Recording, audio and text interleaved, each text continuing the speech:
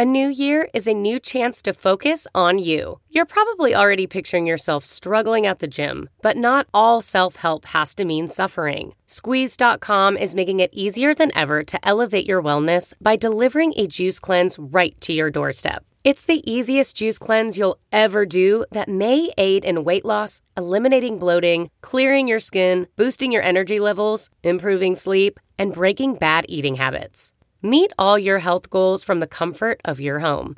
Get free same-day local delivery or fast free delivery nationwide with code WONDERY today at squeezed.com.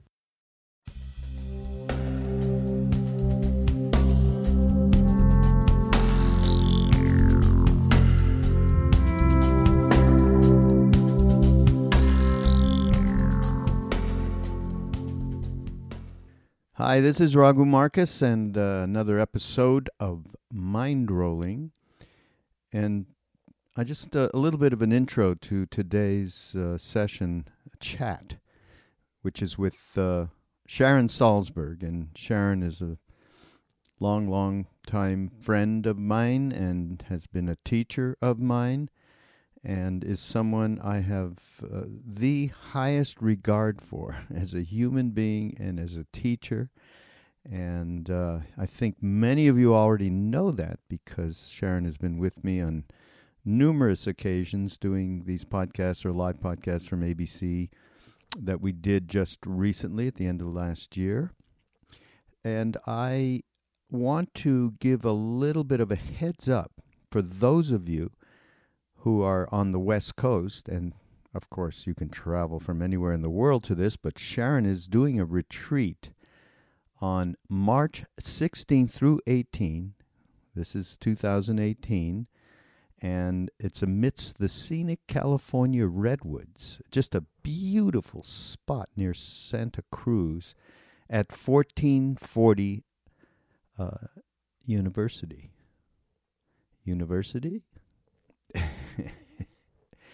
It is a brand multiversity, not una. Una would be one. Multi in that they have so many distinctive possibilities that you can take part in when you go there and do this retreat. And it's just a wonderful new retreat destination. And I highly recommend that you take the opportunity to go out there, especially with Sharon being there. And again, on March 16th through 18th, 1440 is, as you well know, any of you who have been listening loyally to not just Mind Rolling, but all the other podcasts on BeHereNowNetwork.com. And 1440, Multiversity, has been a loyal sponsor now for a number of months, and through their generosity, we're able to put all of these different podcasts together. There's a host of people that it takes to run the network and provide all of the content and create courses and so on and so forth. So please do give a little applause for 1440 because, and what they are aligned with around mindfulness and neuroscience and relationships and the creative arts in terms of the kinds of retreats that they present at 1440 is totally in alignment with our values at Be Here Now Network and Ram Dass's Love Serve Remember Foundation, which is the umbrella for Be Here Now Network, and ramdass.org. And I also want to remind you, I don't know if I remember if I talked about Sharon's latest book called Real Love, The Art of Mindful Connection, that we need a heck of a lot more focus on in our current state of affairs. So here it is, a wonderful chat with Sharon around our newest subject that I'm trying to get her to write a book about called Getting Real. How do we get real in our practice and our lives? And we also talk a lot about my latest favorite subject, which I've been talking about with many of my old friends and teachers, Joseph Goldstein and Jack Cornfield and Lama Surya Das, and I'll be talking to Roshi Halifax, Joan Halifax, and it's around the wisdom of karma, but not that esoteric thing. Well, not the everyone thinks of cause and effect, which karma is, but there's so many subtleties and so many ways that we can bring real mindfulness of the karma that we create and how that affects us in our day-to-day lives, of course, and in our future lives. So I've been investigating that subject, and Sharon and I talk about that as well. So here it is, and don't forget again, 1440 multiversity, way better than university, and March 16th through 18th. See you soon. Hi everyone, it's Mind Rolling, and I'm back with my one of my oldest, dearest friends. She is a dear, Sharon Salzberg. Sharon, welcome. So glad to see you. I'm so glad to see you. So, by the way, everybody, I haven't said one word to Sharon about what the heck I want to talk about, which is the beauty of hanging out with Sharon. But it's been on my mind, Sharon, that that whole thing, which we've had a continuing conversation about when Duncan Trussell said to you, "What do you do in your practice?" And you said to him, "It's simple. I sit down and I get real, Duncan."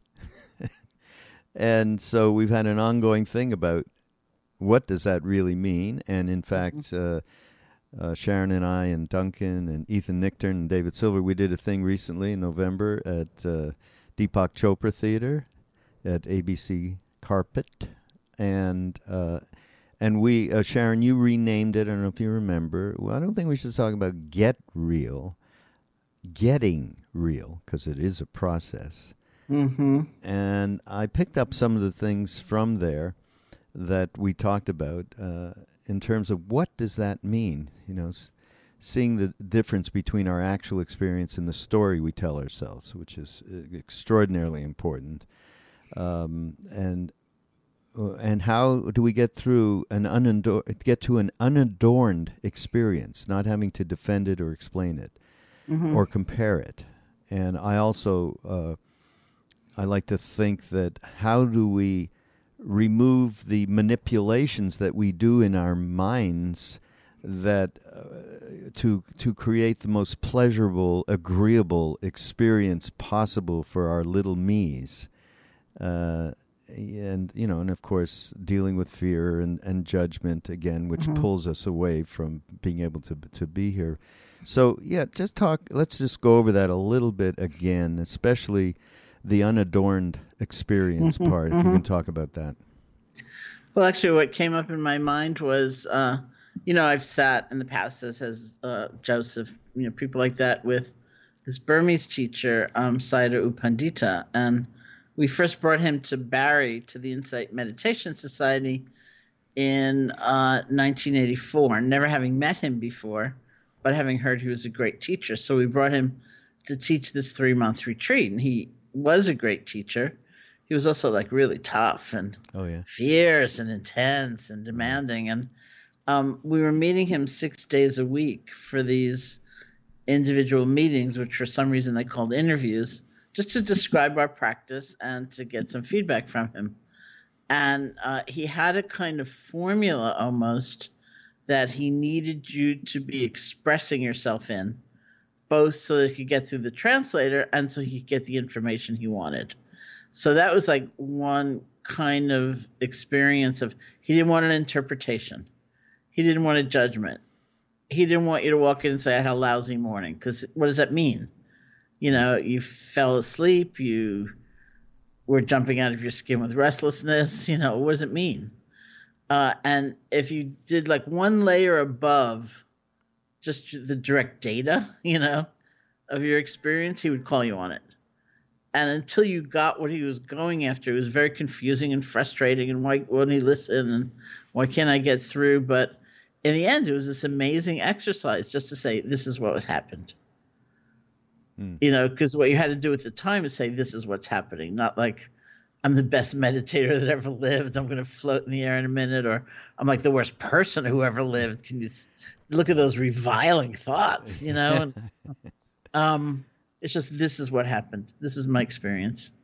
And it was fabulous in the end. It was frustrating along the way, kind of picking it up, but it was really fabulous. And if you went in, and I had a friend, actually, I was sitting at that point, I was assisting, and I was sitting in the back of the room, and this friend went in, and she said, I had this amazing insight into impermanence. And he was a little hard to understand, but he basically said, I don't want to hear your assessment. I want to hear what actually happened. So what he wanted to hear was something like, I moved my arm to get the teacup, and the movement was broken up into like 50,000 little movements. And I saw, wow, everything is changing all the time. There's no solidity.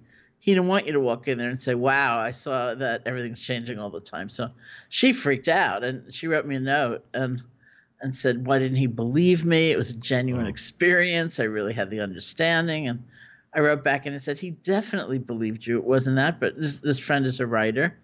And I said, in writing, they always tell you, show, don't tell. Like, you can't have good writing if you say, the doctor came into the room very nervous. You have to say the doctor came in, dropped everything, was pale, sweating or whatever.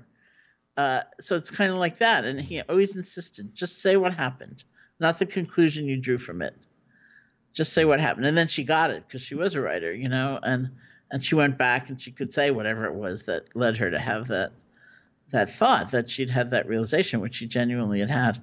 And it was great training. And just look at that. Look how much story there is usually in my every fabrication, that this is going to last forever. I'm alone with this. No one ever feels anything like this, or, so much. And to be in a situation where you have to strip it away was a great benefit. Yeah, why is it so difficult for us to just be simple? Why? I don't get the whys that easily, and this other teacher, Manindra, one of my earlier teachers, he was always sort of trying to move us away from, you could basically say, from the why to the what, because if you ask why, it's always going to involve a belief system. Like if you ask a Jungian therapist, they'll provide a certain answer. If you ask somebody else, they'll provide a very different kind of answer. And if that resonates with your own belief system, you think, oh, yeah, that's why. But it's not necessarily going to give you a greater skill on dealing with what actually is happening. Yeah, right. Right in the moment. The best example of that actually is in India, going to India with somebody who's never been there before, and they're just looking around because everything is so completely bizarre and upside down. You can't imagine why are they and they why? And the standard mantra is, you don't ask why while you're in India. Just don't, because you're never going to get an answer. It's not possible. It's beyond rational mind. So I guess that's the answer for us. But I think also what I'm really talking about is the level of attachment that we have to our thought processes, and the outcome of them, and the projection of them, and that to me is, if we can get behind that in terms of that's getting real, and that's exactly what your teacher was pushing these people to. So that's pretty fantastic. Well, we don't often, have a sense of the relativity of things. We have to and it's useful to step back, I think, and just take a look and realize, you might not have had much sleep, and your shoulder hurts, and you're in a bad mood, and and you have a certain kind of thought, and you take it to heart, and it feels like it's really you, and it's the only thing you'll ever feel, and and you might have that identical thought another day when you've had a good night's sleep, and your dogs have been like cuddling up for an hour, and you're in a great mood, and your shoulder feels good, and you have the same thought, and you go, oh, that's a funny thought. Yeah, it's amazing. It is amazing, just the perspective shifts that happen, and that's what we're talking about here, is to do whatever it is to cultivate and support those things which allow the perspective to be what you just mentioned, which is more or less it's okay. Yeah. How did I get here? Ram Dass is great. His line these days is when he has a weird thought or a negative thought, he goes, "How did I get here? That's interesting." So it is interesting. Yeah. How did I end up here? You know? So in thinking more about the concept of getting real, then I started to think yesterday when I was thinking about us chatting, I started to think about the Noble Eightfold Path of the Buddha. And we actually have done, long time ago, Sharon, we did a podcast around the Eightfold Path. And it was really fantastic. Those of you can look up that on Mind Rolling, because it's well worth it. So I don't want to get into too much of details of the stuff that we've already covered, but there, in terms of getting real, I mean, gee, right understanding, right thought, right speed, right action, right livelihood, right effort, right mindfulness, and right concentration. What do we mean, just in general, by right, in terms of getting real? Well, it's interesting because a lot of kind of modern scholars, they don't like the word right. Oh, really? Because it brings up wrong. I like the word right because I think there is a wrong. And so people maybe also people trying to make it more palatable for listeners, that it's balanced understanding, balanced thought. It's wise understanding, it's wise thought. I like right because I think there is a right and a wrong, And that's not saying you're a bad person, or I'm a bad person when I practice wrong speech, for example. But actions are consequential, and the wrong, is a matter of pain. It's not a matter of goodness, one's inherent goodness. When we do things or we cultivate traits or habits that cause more and more suffering to ourselves and to others, that there's a wrongness there, That's what makes it wrong. When we do things or we cultivate forces in our own minds that bring us closer to balance and harmony and love and wisdom, there's a rightness there. So that's what it really means. And I think the Eightfold Path is magnificent because there it is. That's what we long for. It's like most of us, not everybody perhaps, but most of us would like to be more loving, for example. I have a friend who's British. He grew up in the Church of England, and he said from the time he was a kid, like 9 years old, say, when he would hear "love thy neighbor as thyself," he would just feel this thrill go through his whole body, and he would be like in rapture. And then he said from the time he was about 9 years old, he'd get into big trouble because his question was always, well, how? We don't actually like our neighbor that much. Like how? And maybe we don't like ourselves that much. So the how is the point, that these things can be real. It's not just idealism or something you say on Sunday in church and you forget about the rest of the week. These things can be real. It can be how we live. But for most of us, there's a big how, We have to look at what's holding us back. We have to look at the challenges or hindrances. We have to learn how to let go. We have to learn how to step forward into new terrain, like being willing to experiment and, maybe thank people we take for granted or be generous where we haven't been before, So there's a lot of how to the how. And I find that amazing, because that's very reassuring instead of like, I don't know how to do it. I don't know how to live it. Yeah. How, which is a lot of what we're talking about here when we're talking about getting real and the how of it. Let's take one, which is a very difficult thing for Westerners, right effort, actually. I mean, because we are so oriented to success and goal oriented, and we're gonna make this effort or else kind of a thing. So I think that there's a real, when we talk about right effort, I think we need to really address to me, with practice, the equanimity that needs to be brought into the moment in regards to effort. Maybe just chat about that for a minute. Yeah, I mean, what I say now in my older years is, You're young. you know, I think nothing in life is a straight shot. You know, like we want to learn something, we want to change something. It's going to mean going forward, falling down, picking yourself up, or letting others help you up and going forward again. So any effort has to be wise, you know, it has to be intelligent. You know, I used to think with meditation, for example, like, okay, it's hard in the beginning, but I'm going to have the great breakthrough experience and it will never be difficult again for a moment after that, you know, and that doesn't really happen. We go up, we go down, we keep going. And, you know, so then it does need, I mean, equanimity is, I think, exactly the right term. We do need a kind of equanimity. We need an understanding, like, yeah, we're going to be beginning again. We're going to blow it a lot. That's where self-compassion comes in. You know, instead of spending the next year and a half blaming yourself for having blown it, for having your mind wander, you start over, you know. And that's why we call meditation sometimes a practice of resilience, because it teaches us that. And it's a very necessary part of things. Like I've heard, you know, in Buddhist teaching, we take voluntarily, we take certain precepts, you know, certain ethical guidelines. We undertake them, you know, not to kill, not to steal, things like that. And, you know, I've heard people say, and some of them have to do with not lying, you know, speaking the truth and not lying and so on. And I've heard people say, you know, I don't know what to do. I said the wrong thing. I really blew it. And you know, and they're asking some venerable teacher and they're like shaking because they're so upset. And the teacher just looks at them and says, well, then you need to take the precept again. You know, it's not like penance or hellfire. It's like you have to start again.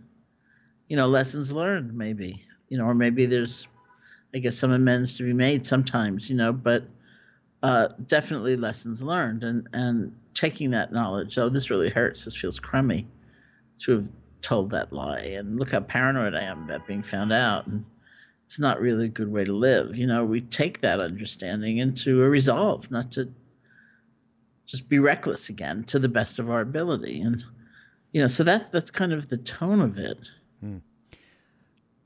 And and everybody out there that's listening right now, one of the great things that Sharon has shared with us over the years and in the retreats and podcasts and so on is the universal truth of starting over. You can start again. That takes a lot of the bullshit out of feeling like, out of the projections, out of the manipulations, out of everything that we get stuck, because we get stuck in our minds over these things. And that is what it puts us on the continuum of being stuck.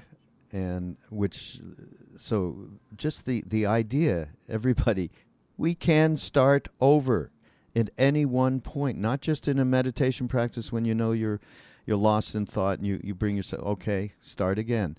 But when you go through these, in terms of all of the Eightfold Path about right understanding, thought, speech, and all of it, you can start over once you realize that you are not in sync with with Dharma.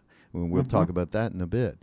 And one of the other things here that I'd like to talk about here when we're talking about the Eightfold Path is, and you just brought it up, and it's around ethics. And my understanding is that it's that what we're talking about, or what Buddha was talking about, and the Buddhist teachings are talking about, is ethics is related to love and compassion. So that what it is that so this isn't, you're not in high school and, you know, you can't get out of line, because you get out of line, you're going to the principal's office. This is how we in the West interpret this word even. Yeah. So say a little bit about the reality of ethical conduct, Sheila, and love and compassion, which is really the heart of what we're talking about. Well, I think the almost like the innermost layer of love and compassion is for ourselves. You know, that's the first reason we practice ethics, is because it's a miserable mind state. You know, we don't always realize that, but once you start looking within, however you're practicing introspection, you kind of see, oh, that stuff doesn't go away. You know, I'm still worried about that lie I told, 15 years ago. Look at that. I never knew. And it's just burdensome. And, the thought that we can, say, tell a lot of lies and then sit down on Saturday and do a workshop to seek the truth, and it's not going to be connected to our experience, it's just not real. That's not real, because our lives are of one piece. And so, you sit down and you've, done something kind of off, that's really breaking the harmony, or you've been deceitful in some way. And usually it comes up at some point or another. And so instead of sitting there feeling your breath or doing a mantra or whatever, you're thinking, did I lie to enough people? Maybe I better lie to somebody else because I have to bolster that original lie. And, Okay. Maybe it wasn't convincing enough. Or, what if they ever find out that I'm not, by the way, living in an illegal sublet. I'm living in a very legal sublet. But, what if I had been, what if I took up that offer and I took advantage of that opportunity that came? And then I'd be sitting here every day thinking, was that a knock at the door? Are they coming to throw me out? Or, And so you realize there are consequences to how we speak. It's a very powerful form of being, speech, and there are consequences to our actions. And just out of the greatest kindness for yourself, you think, I don't think so, Like, I don't need to just stay on this treadmill and keep perpetuating this really bad feeling. And I'm going to try something else. And that is very un-American in a way, or un-Western, because I think when we think of an adventure and being bold and we think of being more reckless. We don't think about being simpler, or kinder or more truthful or something like that. So it's turning a lot around to think, well, what would it be like? Yeah. Something like that. Yeah. Which actually is leads me to my next path with this whole concept of getting real, which was, as I was thinking about that, and I've been talking to different friends of ours about it and so on, I also happened to do a podcast with a guy named Robert Svoboda. I think you might know who Robert is. He wrote those Agora books, and the last of them was called The Law of Karma. And we ended up talking about that extensively, and that just triggered me into really wanting to share that. And in fact, I found something that Joseph, he must have had a talk about it at some point, and maybe it was transcribed, but I found this talk. Actually, I talked to Joseph about karma and so on and getting real, and before I found this particular wonderful article. But when you start to talk about, when we were just talking about, and you were talking about ethics and developing self-love, self-compassion, from which we can then make the right actions. So then we start to talk about the results. We talk about cause and effect and the resultant actions that we take that cause. And he says, by the way, the lead thing that triggered me that Robert quoted to me, which I've been quoting to other people, is from the Bhagavad Gita. Krishna says, "Karma is the guru. Nay, it is the supreme Lord." That's from the Srimad Bhagavatam. And that triggered this whole thing of, wow, okay, we all need to be thinking a little bit more about what we are doing on a day-to-day basis. Talk about getting real. We really, after this conversation I had with Robert, where it went into the extraordinary subtleties of our actions and thoughts, never mind actions, I was like, oh, Jesus God. It was like that moment when Ram Dass was in front of Neem Karoli Baba Maharaji, and he realized he knew everything about him and could read everything, not just what he was thinking in that moment. And he went, holy shit, if he knows that, it was, oh my God, and then of course he was just this loving, unconditional love. But in that moment, I didn't have that unconditional love for myself. I was like, but he says, karma, the seeds of karma shape our lives and our worlds. Though different Buddhist traditions give different weight to whether the action is willed or not. And that's where I really want to talk about that because that's really important. In either case, through mindfulness, we become aware of the nature of these actions and can, in fact, change our karma, the concept of cause and effect. Can you flesh out what he's talking about, or what Buddhists are talking about when you talk about whether the action is willed or not? I don't know exactly what he means by that, actually. Oh, really? Because the whole thing about karma, supposedly, as far as I understand, is willed. Is that it's intent? I don't know about willed, but it's the intention behind the act that forms the karmic seed.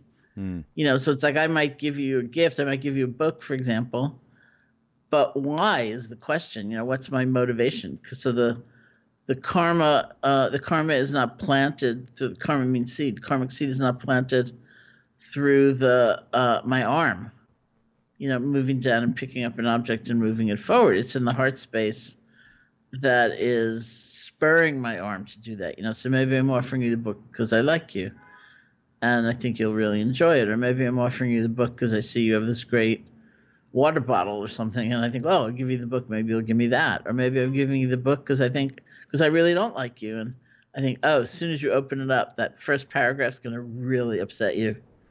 But it's like the same smile, and it's the same gesture. So it can't be the same karma. It can't be in the arm. It has to be in the heart that is having my arm move forward. And so they say also only we can know our own intention. It's like some people, I think, feel they're, maybe rightly so, they're very sensitive and they can kind of guess, but really only we can absolutely know our own intention. And so we use mindfulness to see where we're coming from, and we try to come from the best intention that we can. And, and it also said that if you do loving kindness meditation, your whole field of intentionality will change. It will shift. So if, for example, you've largely been coming from fear as a motivating force in what you do or what you say or what you hold back from doing or saying, and you do loving kindness, you'll find you're more and more coming from a place of connection. It's just the way it's happening.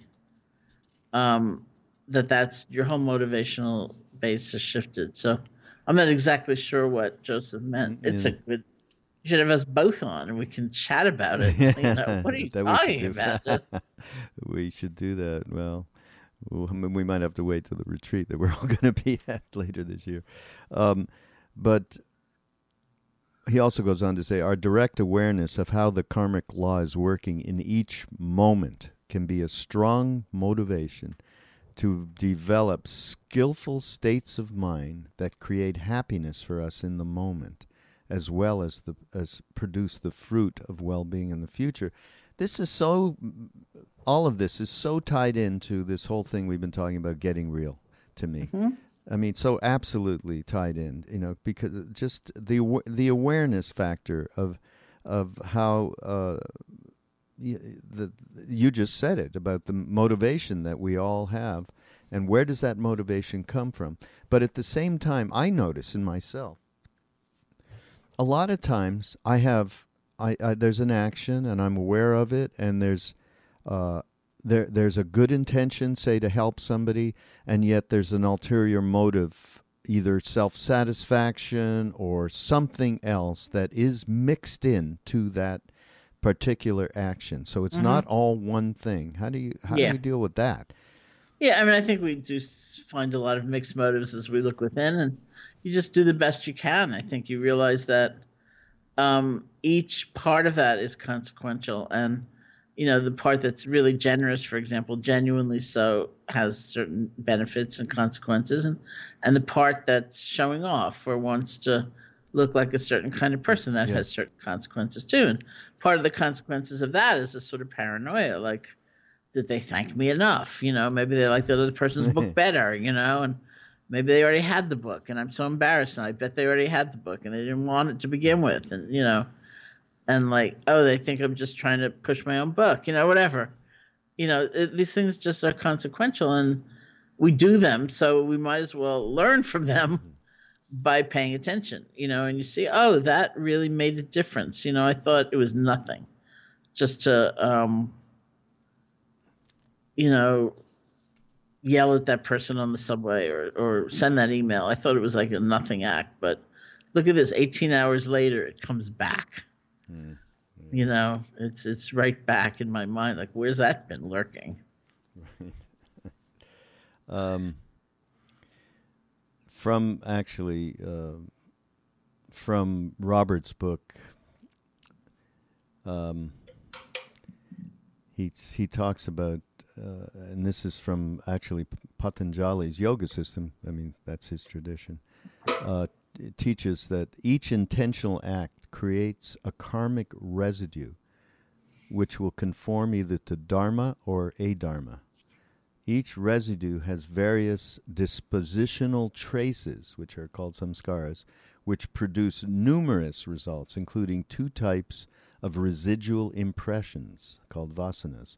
While one sort of residual impression stores the memory of the act, the other produces the affliction. These usually erroneous conceptions causes people to remain in bondage to their karmas by spurring them to create yet further karmic residue. Even the memory of a partial incarnation can fasten you more firmly to error if you cannot digest the experiences you had, which is why nature ordinarily will not permit you to remember your past lives until you're in no danger of being overwhelmed by them, which is nobody except the Neem Karoli Baba, perhaps a Buddha. That's it. But the subtlety of what we create here, in terms of the complexity by which these actions, thoughts, act as a continuum to support these habitual patterns and tendencies. So how how do we deal with that? How do we deal with that? Well, I think, there's a way of looking at it that's kind of exciting, because you see that, and basically what he's talking about is just habit formation. Like, if you get in the habit of being angry, it's that much easier to be angry. But it's not like it's written in stone. It doesn't mean you have to be exactly the same person next year you are this year. In fact, it's unlikely that you will be. So it's realizing that every time you also step back, you're creating a consequence. One kind of quirky teaching of the Buddhas is, if you do something knowing that it's wrong, that's a better karmic result than not even knowing it was wrong. And that's different from how most of us were raised, right? Like, you knew better, and because you knew better, it was that much worse, But basically, it's a very common sense kind of thing. What the Buddha is saying is, if you're acting from greed, or you're acting from hatred, or you're acting from fear, and you add ignorance on top of that, that's not that good, Whereas if you kind of know, oh, this is sort of crummy, you go for it inside yourself, and then you pull back, and then you go for it inside yourself, and then you pull back, and then you finally lose it, and you just go for it and you do it. All those moments of pulling back, they count too. And so that gets easier and easier as time goes on. And so we have to learn also to give ourselves a break. It's not that easy to change a habit, or, maybe it's lifetimes worth of conditioning toward a certain end, or, way of being. But, with that kind of persistence, it really does work. Yeah. Boy, when you start to think of these things and the creation of them over lifetimes, which is really, of course, very, very difficult to apprehend, to really come to the kind of understanding that can help you actually change stuff.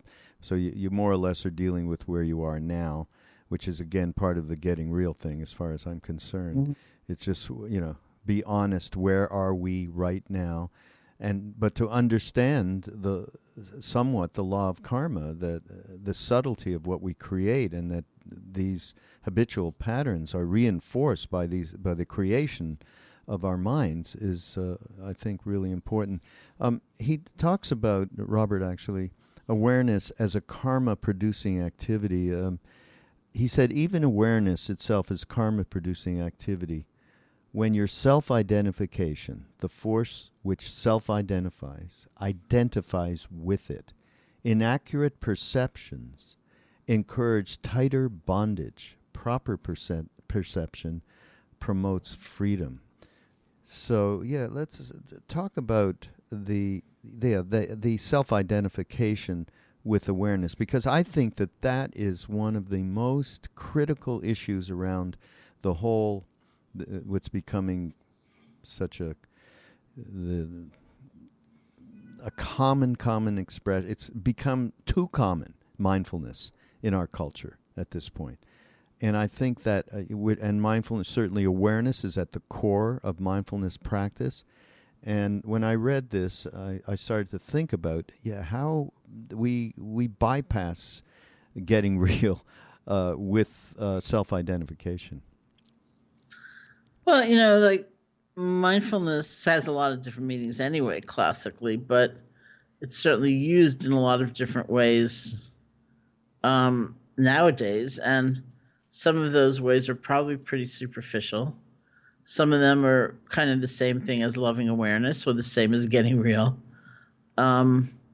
Because mindfulness isn't determined by what you're looking at. It's determined by how you are with what you're looking at, So there are just inevitable times. Well, it's everything, is challenging. There are inevitable times in practice, a meditation practice, where you just feel so exhilarated and opened up and amazing, and then we cling. We think, oh, that's going to last forever good.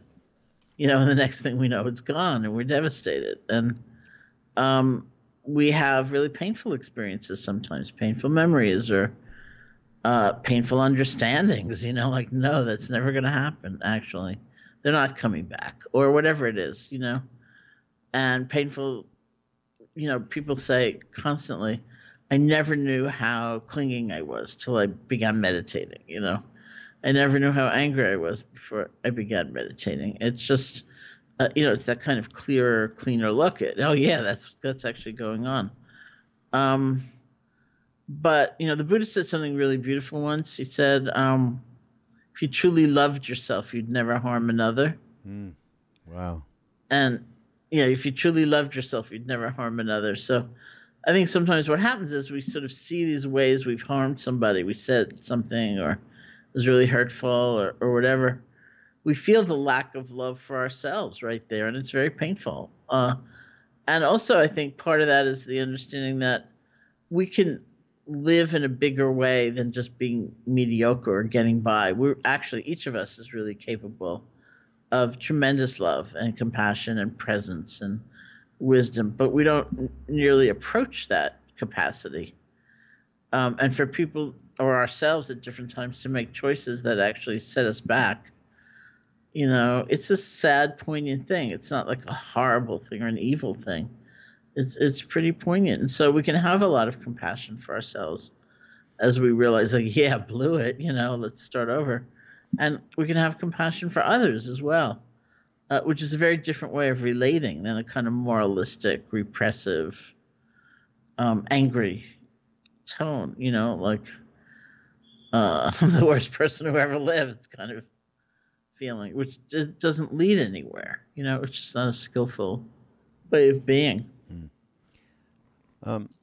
Let's get back to the self-identification with awareness, and I guess that we're really talking about that. For instance, Ram Dass has over the years, when he first came back from India, a big thing of his as a method was witness.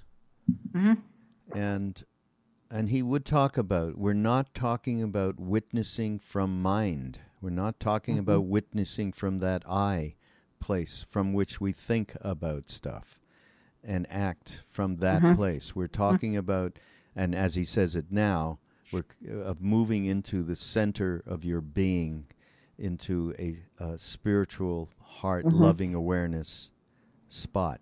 That's the only place you can have this kind of awareness. How would you speak of it in terms of in Buddhist terms of getting? I know there's kind of what we call mindfulness. Actually. Yeah, really, that you're coming right, but it's it's not. I mean, I know in the 60s or 70s, we used to talk about the witness a lot. Nowadays, it's more like witnessing. It's a process. It's not like a secret part of your mind, you know? Like, and it is a place that's not drawing conclusions, and it's not lost in story, and it's open-hearted, and is very present. And it's a cultivation.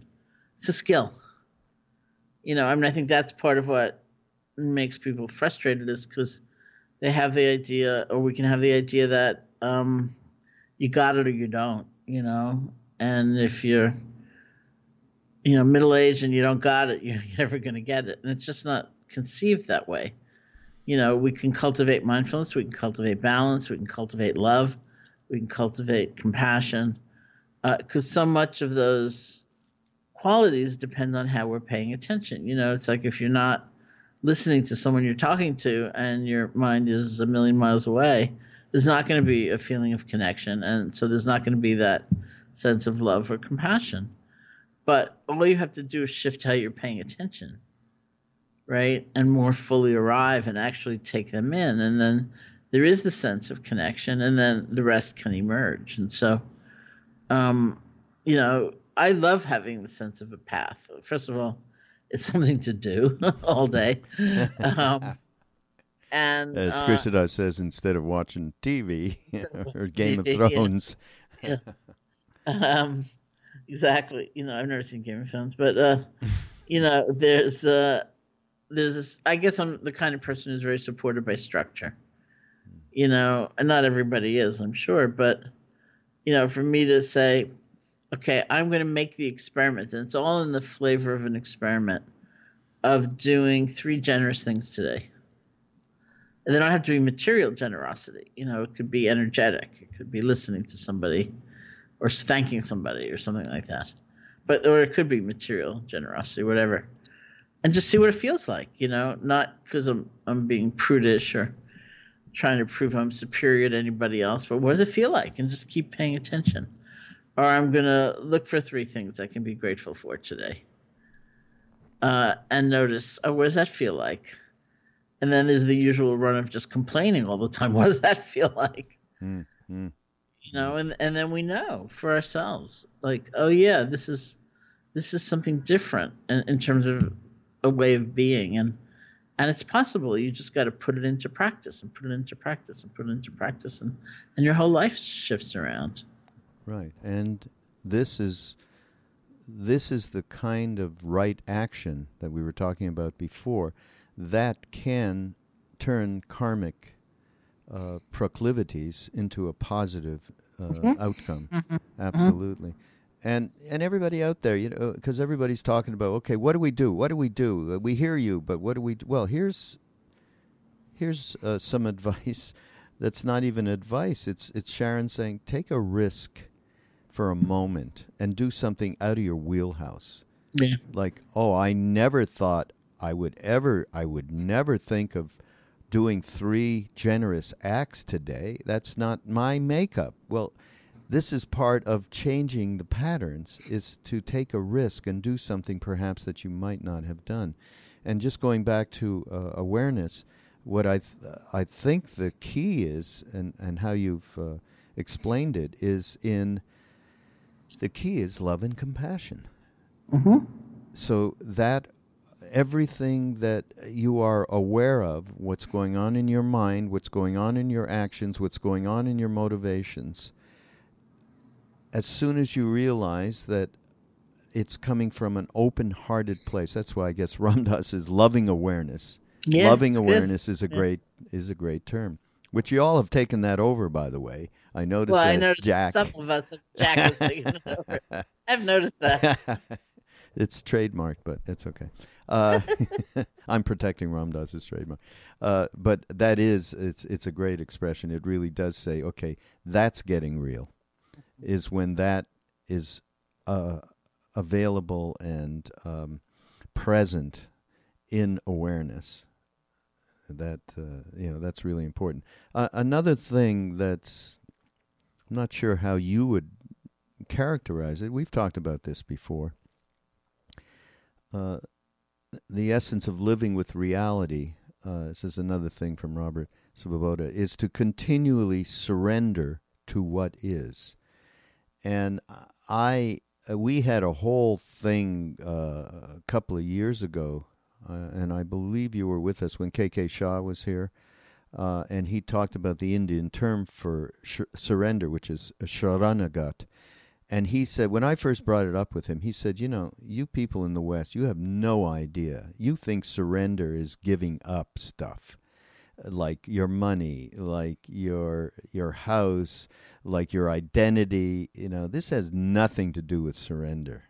And we went through a whole thing around true surrender, which is the ultimate offering to the divine, basically.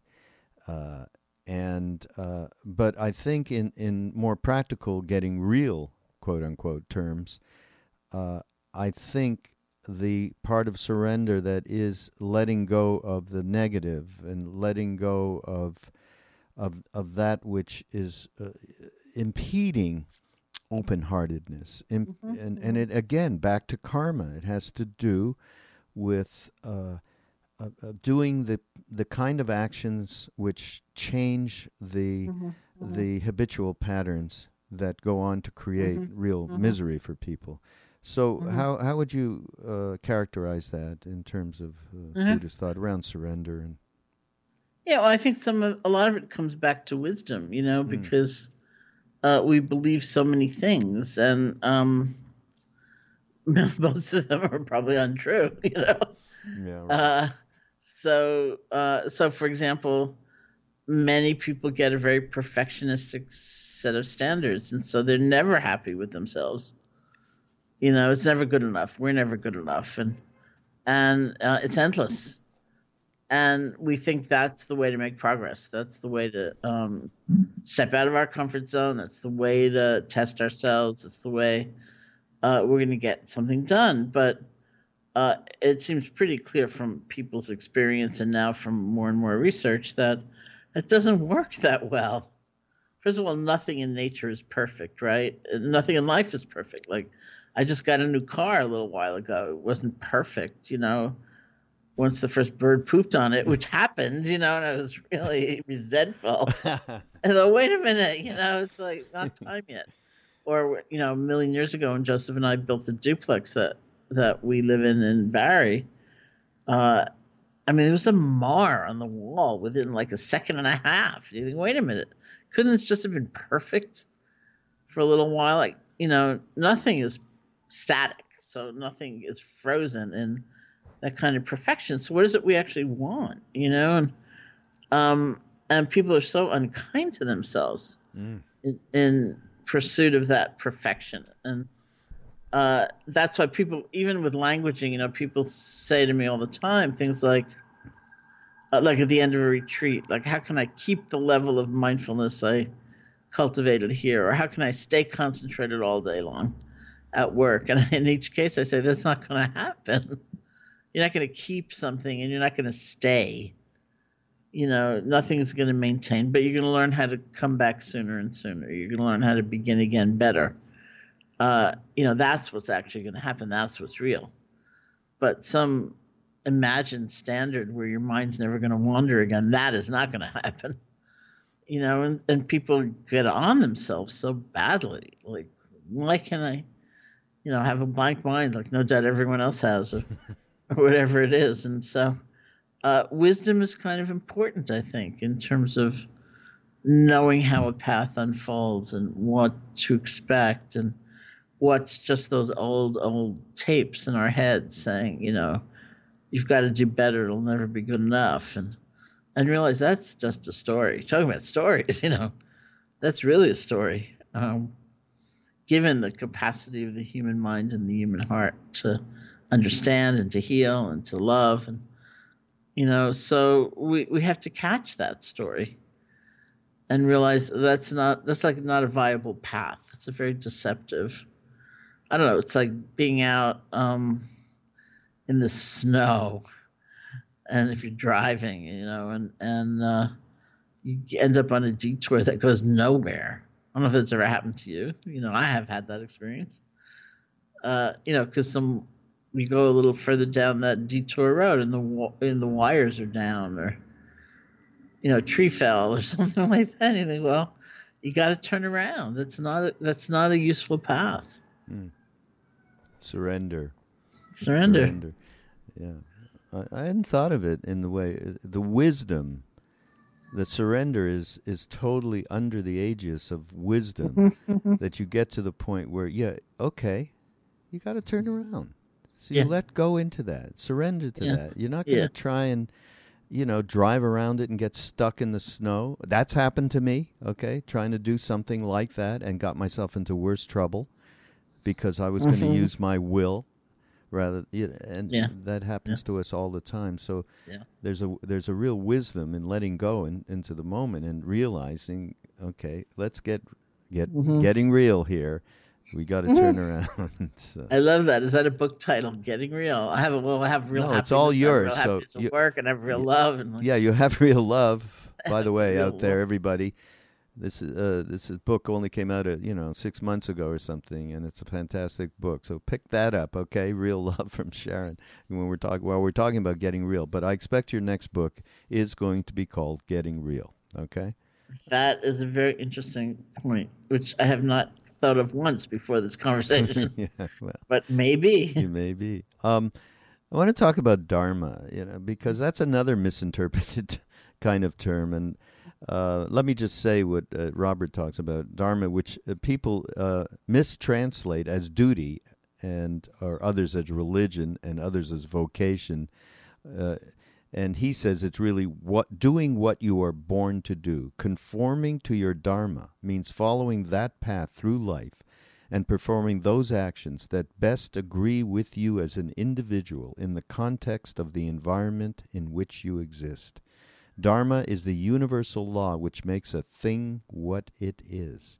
The dharma of the moon to shine, of volcanoes to erupt, of boats to float, and of hyenas to laugh. Horses run, whinny, and toss their manes because it is their dharma to do so, not because they feel any moral obligation in that direction. I mean, great stuff, right? A dharma is neither sin nor evil. It is simply non-conformity with the nature of things, a crime against harmony. I mean, I think that's a great interpretation, but I think for us to move into how this can be useful under our Getting Real, using this kind of wisdom. I mean, my understanding is that by the time the Buddha came around, the last Buddha, a lot of that meaning of Dharma that you just read had been corrupted by its association with the caste system. So it was like the Dharma of Brahmin males to study scripture and mediate with divine forces, whereas that was considered completely wrong for Brahmin females or for people from another caste. And it was the Dharma of, other people to be warriors or to be servants or whatever. And so morality was resting a lot on whether you conform to your caste. And the Buddha came along and said none of that is true. That, nobility doesn't come from being born. And therefore, the association, given India, that it's not about skin color, right? Nobility comes from the intention. It comes from your actions. It comes from how you behave. And the karma is from your intentions. And so he kind of tied that use of Dharma to one's own intentions. And that was sort of a revolution in his time. It was like a social revolution in his time because, Brahmin males were pretty comfortable mediating with divine forces, and other people had gotten used to not having a chance to practice a liberating path, for example, because they were sweeping or whatever. And the Buddha came around and said, it's irrelevant. It has nothing to do with the truth of liberation. And so that's why Dharma more means like the path within the Buddhist context. It's the teachings, the nature of things, the truth of things. Another meaning of Dharma is that which supports you. What will really oppose you. So what Robert is saying so beautifully is, if you totally take it away from that historical association of the caste system, if you're living in touch with some authentic part of yourself, and it's toward the good. You can be authentically hostile too. So it's not that. We have some of that going on too. If you live in touch with, um, some manifestation, like some people are very artistic, and their revolutionary action is going to be, theater or poetry or something like that. Other people are this way or that way or whatever. We can be in touch with proclivities. We can be in touch with our nature, to be outgoing, to be introverted, whatever it is. But if the most important thing to be in touch with is like what is good-heartedness, it's kindness, it's generosity, it's presence, it's caring, it's compassion. That's what's onward leading, however you were sort of trained or born or whatever. Right. Yes, that's our collective dharma. It really, and the more we can identify with that, especially in the world we're living in today, then we can stand a chance at making some contribution of a positive nature. Joseph talks about coming to an understanding of karma is the basis for a very straightforward development of the wisdom to know whether our actions will lead to happiness and freedom or to further suffering. When we understand this, it allows us to take responsibility for past actions with an attitude of compassion, appreciating that a particular act may have been unwholesome or harmful, and strongly determining not to repeat it. Guilt is a manifestation of condemnation, wisdom an expression of sensitivity and forgiveness. I think God knows that's so super important, right? I mean, yeah. You guys are Definitely. good. Which brings us, again, when we talk about getting real and the intricacies of understanding karma and what we create, I think that understanding will help us on a day-to-day basis just to sit, as you said, sit and get real. And I think that means having true awareness, loving awareness. It means understanding you can return in, as Joseph just said in here, whatever unwholesome or harmful things that have happened that you've created, and your strong determination not to continue to create that goes a long way. And that sitting around thinking yourself as a piece of shit I did is not useful. That's right. And we all do it. Yeah. So I think these things, I'm really happy to be talking to you guys, all of you, all of our friends from these decades centered around our relationship with Ram Dass. I think it's really important in terms of getting to that place where we can surrender to what is and be here now, really. This is what it is. Thank you, Sharon. This has been... every time I get with you, I'm like, well, why haven't I seen you in so long? Because you're so darn busy. That's why. Well, that's true. Well, come to New York or Massachusetts. And it's a little colder. I'm going to Massachusetts. I know how much you enjoy that. Yeah, right. I will be coming, and I will absolutely. Shall get together. Okay. But for those of you who want to plan for the future, Sharon will be with us in Maui at the end of this year, the Wednesday after Thanksgiving, whatever that is. And this is our first announcement about that, by the way, and it's way off, and you can't register for it yet, not until I think end of May or something. We will be with her cohorts, Jack Cornfield and Joseph Goldstein, all in one spot, everybody. So that's like a thrill that we're going to have. So I'm really looking forward. But I'm going to see you way before that, and I really want to thank you for joining me today and continuing this conversation about getting real. And I expect that book should be written and should come out next year. All right, I got to go write the proposal. Sorry. Yeah, right. All right, this is Mind Rolling Raghu with Sharon, and on the Be Here Now network, and Sharon's podcast is available there as well. So please go to BeHereNowNetwork.com, and we shall see you next week. Namaste.